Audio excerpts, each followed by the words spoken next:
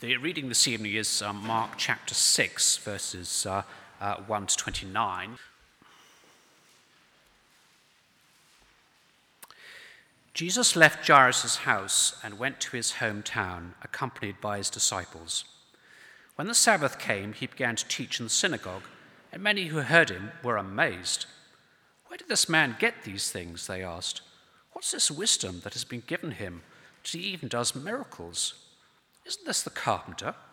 Isn't this Mary's son, and the brother of James, Joseph, Judas, and Simon? Aren't his sisters here with us?" And they took offense at him. Jesus said to them, "Only in his hometown, among his relatives, and in his own house is a prophet without honor. He could not do any miracles there except lay his hands on a few sick people and heal them, and he was amazed at their lack of faith." Then Jesus went round teaching from village to village.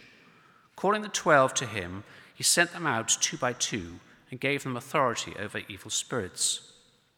These were his instructions: "Take nothing for the journey except a staff, no bread, no bag, no money in your belts. Wear sandals, but not an extra tunic. Whenever you enter a house, stay there until you leave that town. But if any place will not welcome you or listen to you, shake the dust off your feet when you leave as a testimony against them." They went out and preached that people should repent. They drove out many demons and anointed many sick people with oil and healed them. King Herod heard about this, for Jesus' name had become well known. Some were saying, "John the Baptist has been risen from the dead, and that is why miraculous powers are at work in him." Others said, "He is Elijah." And others claimed, "He is a prophet like one of the prophets of long ago." But when Herod heard this, he said, "John, the man I beheaded, has been raised from the dead." For Herod himself had given orders to have John arrested, and he had had him bound and put in prison. He did this because of Herodias, his brother Philip's wife, whom he had married. For John had been saying to Herod, "It is not lawful for you to have your brother's wife." So Herodias nursed a grudge against John and wanted to kill him. But she was not able to, because Herod feared John and protected him, knowing him to be a righteous and holy man. When Herod heard John, he was greatly puzzled, and he liked to listen to him. Finally, the opportune time came. On his birthday, Herod gave a banquet for his high officials and military commanders and the leading men of Galilee. When the daughter of Herodias came in and danced, she pleased Herod and his dinner guests. The king said to the girl, "Ask me for anything you want, and I will give it to you." And he promised her with an oath, "Whatever you ask, I will give you, up to half my kingdom." She went out and said to her mother, "What shall I ask for?" "The head of John the Baptist," she answered. At once, the girl hurried into the king with a request, "I want you to give me, right now, the head of John the Baptist on a platter." The king was greatly distressed, but because of his oaths and his dinner guests, he did not want to refuse her. So he immediately sent an executioner with orders to bring John's head. The man went, beheaded John in the prison, and brought back his head on a platter. He presented it to the girl, and she gave it to her mother. On hearing of this, John's disciples came and took his body and laid it in a tomb.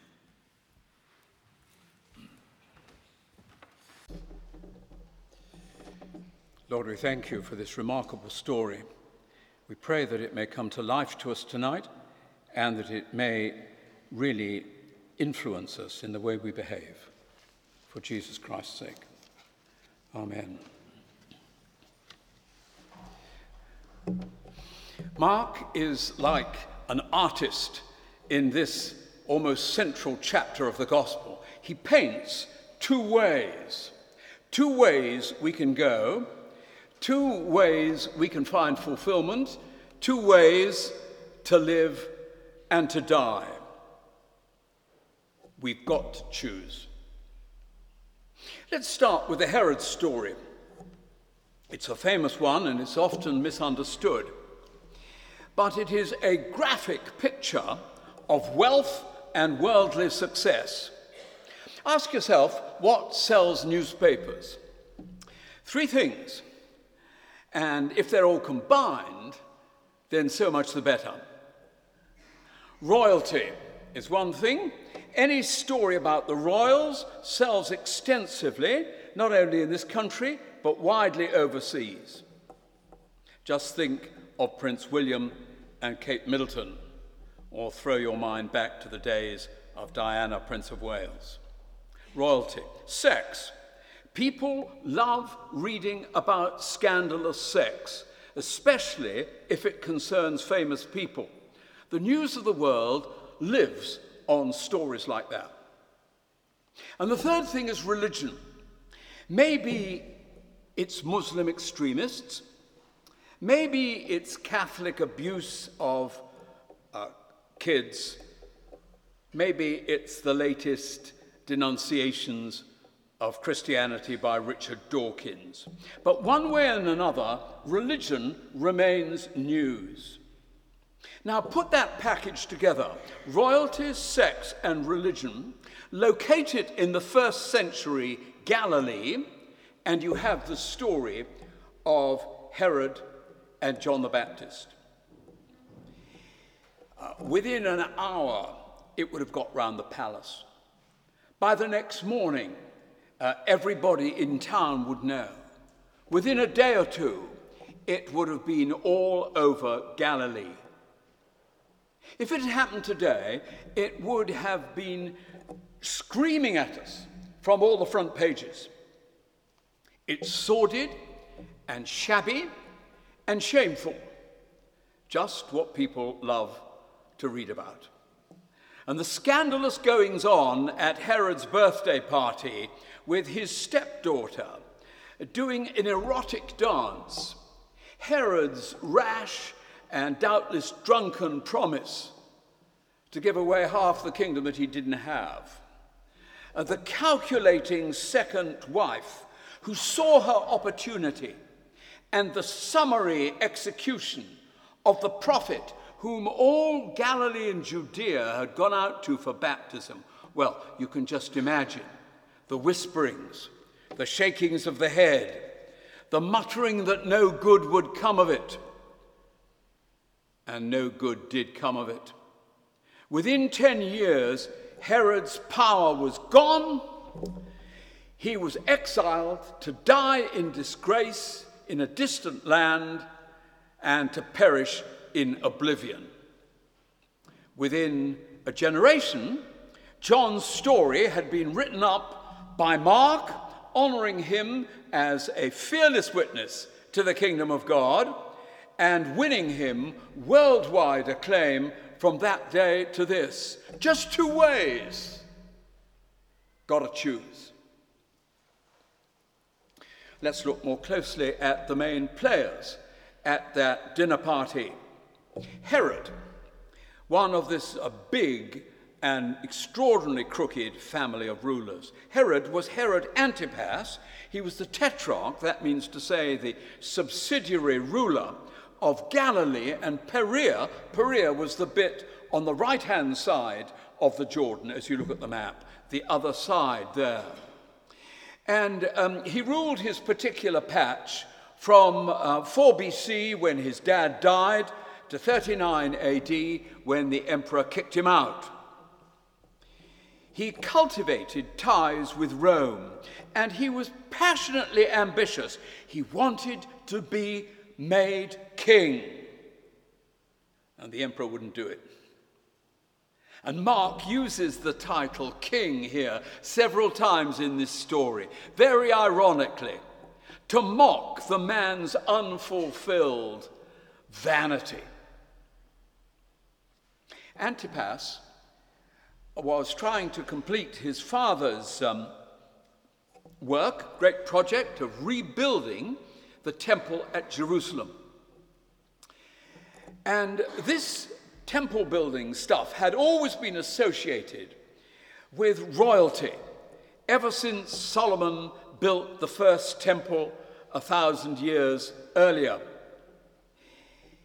And Herod wanted to be acclaimed as successor to the kings of Israel, with pomp and power and religious acclaim.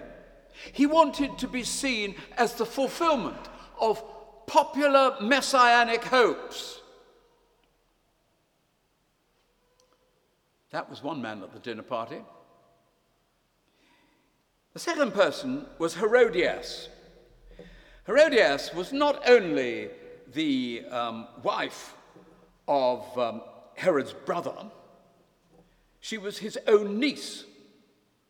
She was married to another Herod, whom Josephus doesn't name, but Mark tells us was called Philip. She had a daughter with Philip, and again, this gospel doesn't tell us the name, but Josephus does. She was called Salome. And on one of his many trips to Rome to suck up to the emperor, Herod Antipas stayed with Philip and Herodias, and he fell madly in love with Herodias. And she said, "Okay, I will divorce my husband, and I will marry you," although she was well into middle age. "I will marry you if you will get rid of your current wife." Now, Antipas was married for dynastic reasons to the daughter of King Aretas of Nabatea. Nabatea was the kingdom just to the south on the right-hand side of Herod's patch. The capital was Petra. Some of you will have been there, that rose-red city half as old as time. Well, somehow, Herod's wife got hold of this plan. She heard about Herod Antipas's intentions, and she fled at once to her father, who was hopping mad, and vowed revenge. And indeed, he took revenge by a military invasion a few years later. Salome, a small part of this scene, she was probably 16 or 17 years old, a very sexy girl, and totally manipulated by her mother. So Herod and Herodias, the third person in this party, was not at the party at all. He was downstairs in the dungeons. He was John the Baptist, the wide-eyed prophet from the deserts, the man who had proclaimed the coming of a very different sort of messianic figure from the one that Herod wanted to be. A king who would bring not violence, but transformation of life. Not brutality, but forgiveness. But why did John denounce the divorce and remarriage, which was pretty common in those days as it is today? Why did he get so worked about this divorce and remarriage? Why did he denounce it so strongly? And why did Herod clap him into irons for it and put him in a dungeon? Well, it wasn't just because it was immoral and it was against Jewish law to marry your brother's wife while your brother was still alive, especially when the woman concerned was your own niece. It wasn't just because some actions like this by a leader set a very bad example to the people. No. It was because John saw where Herod was going. He saw through Herod to the man's lust for kingship and earthly power. The man who wanted to be king, to be seen as the successor of the kings of Israel that packed up years ago, who wanted to be seen as a messianic figure.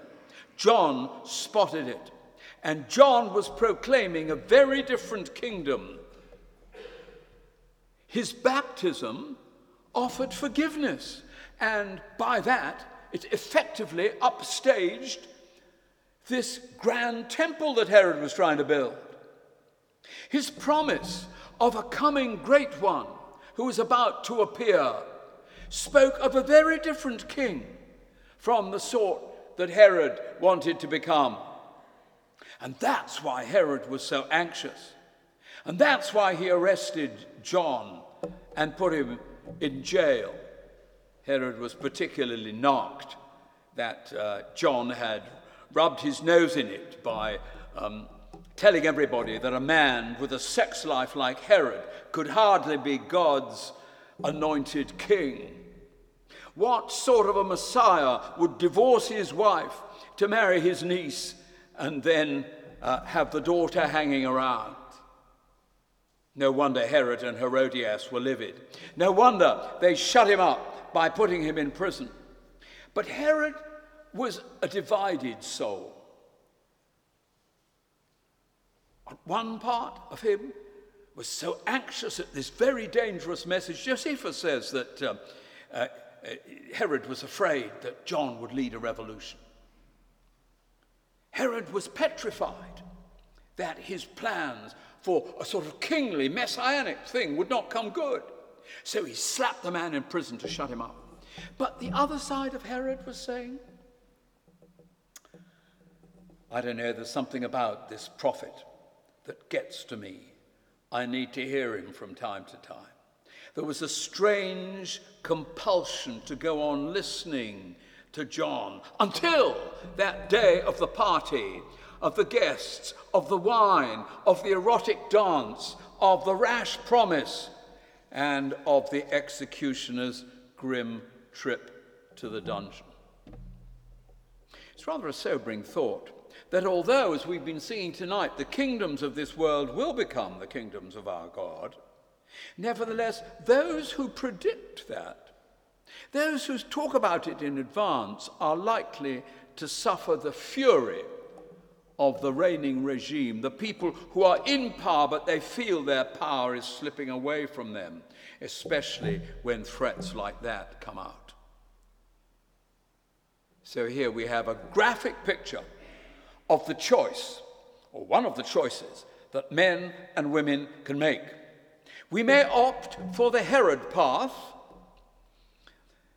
of fulfillment, of influence, kingship, of money, of power, sex, religion, respectability, fame, parties, control, with maybe the darker side of drunkenness and sexual abuse and treading on people who get in our way.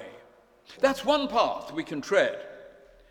It's glamorous, and many people go for it. They do in politics, they do in finance. Ask the bankers. They do in commerce. It's one way that is very widely followed. But it will end, as it ended for Herod, in failure and loneliness and an unloved death. The other way we can go is laid out for us in the first part of the chapter. It's the way of following the path of a despised carpenter, as he's called in verse 3. And he's described, rather slanderously, as the son of Mary. That means to say that the people were talking about Jesus being a bastard, being illegitimate, because you never called anyone a son of his mother in Judaism unless they were illegitimate. It was always the son of a father. So who is this guy with this dodgy beginning? Great teacher, as everybody admitted. Very wise. He could do remarkable things. But even his own town, Nazareth, even his own family, we're told here, did not believe in him. Yeah, you could follow such a strange figure if you liked. If you did, you would know that he was not the son of Joseph because he was born of God. You would know that his mighty works attested who he was, the true king of human hearts, the utter counterpart of Herod. You would know that his ministry was ineffective only when it was met, as it was in Nazareth, and by his family, when it's met with hard unbelief. Because the good news of Jesus needs belief and trust if it's to fall into soil where it flourishes. Now, if you did take that second path and become one of his followers, this is what it would involve. He would send you out to pass on that message. There are to be no passengers in the ship of the kingdom of God. Everybody in that ship was in the crew. Nobody a passenger. And their lives and their lips were to bear witness to who this strange carpenter was. He would send you out of your comfort zone as he sent the 12 out into the villages, telling others of this alternative way to fulfillment and joy, and seeing the Lord's power change lives. He did that then, and he does it still. And tonight, I believe he's doing it to us.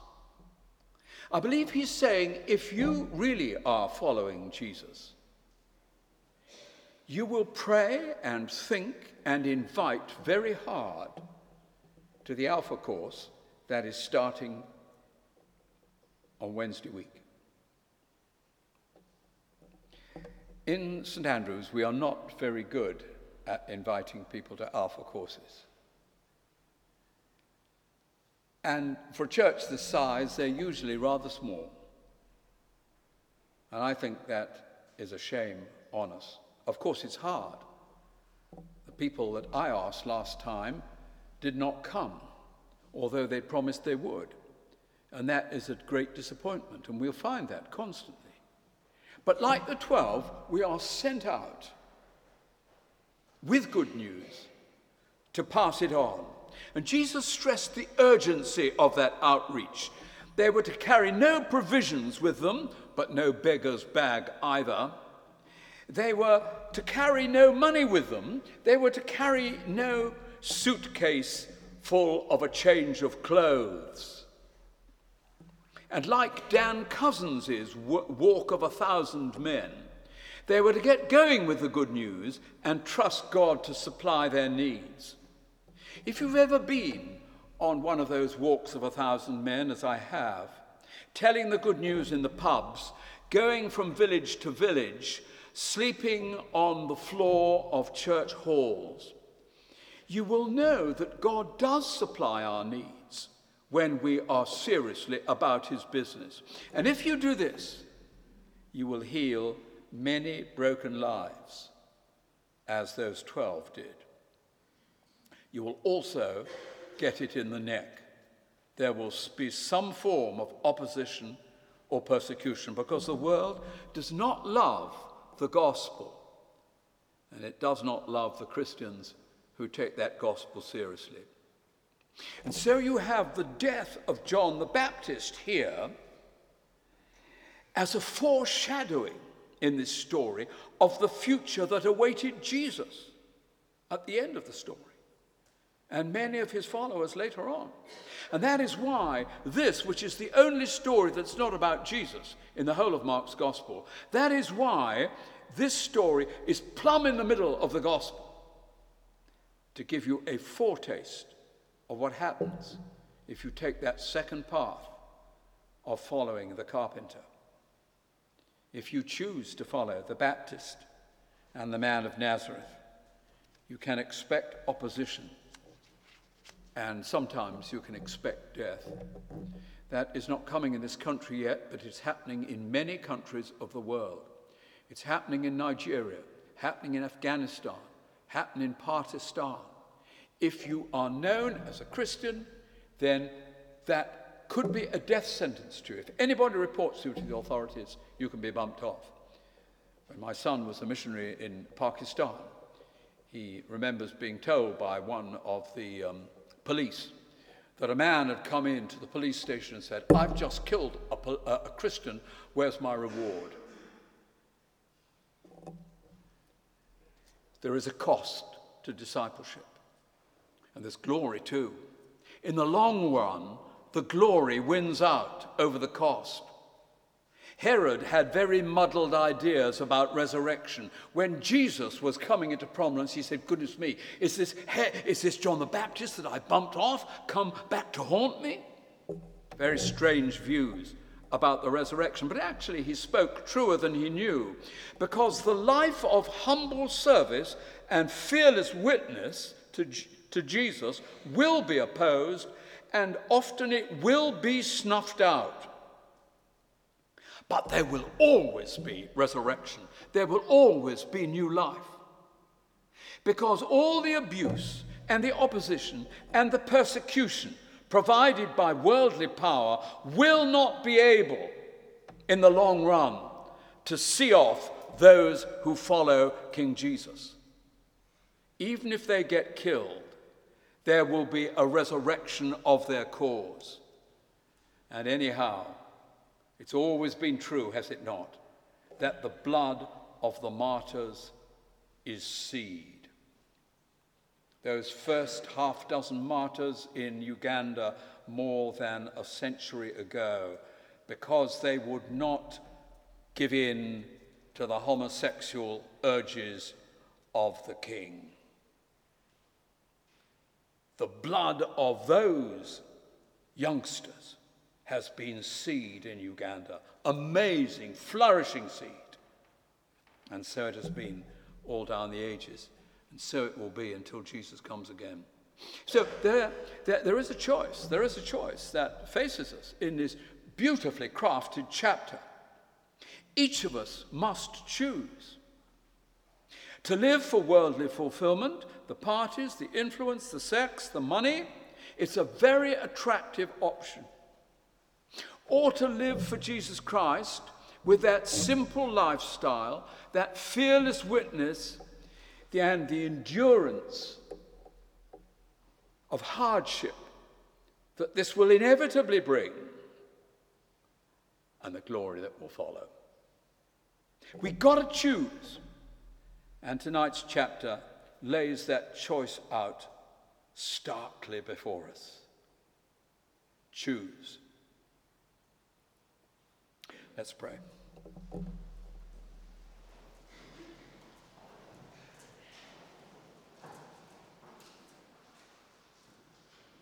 Lord, we thank you for this superb picture in this chapter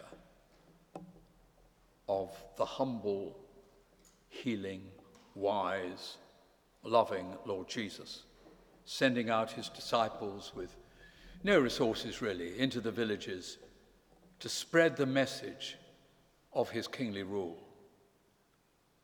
And the man who wanted to be king, with all the accoutrements of power and lust and money and greed and debauchery. And we see that contrast in our own society. And we see that if we follow Jesus Christ seriously, we're going to be in a minority, we're going to be opposed, we're going to be scorned. But we know, Lord Jesus, risen from the dead, that the future lies with you and with your cause. Please give us the courage to follow you as you deserve and to choose for King Jesus. Amen.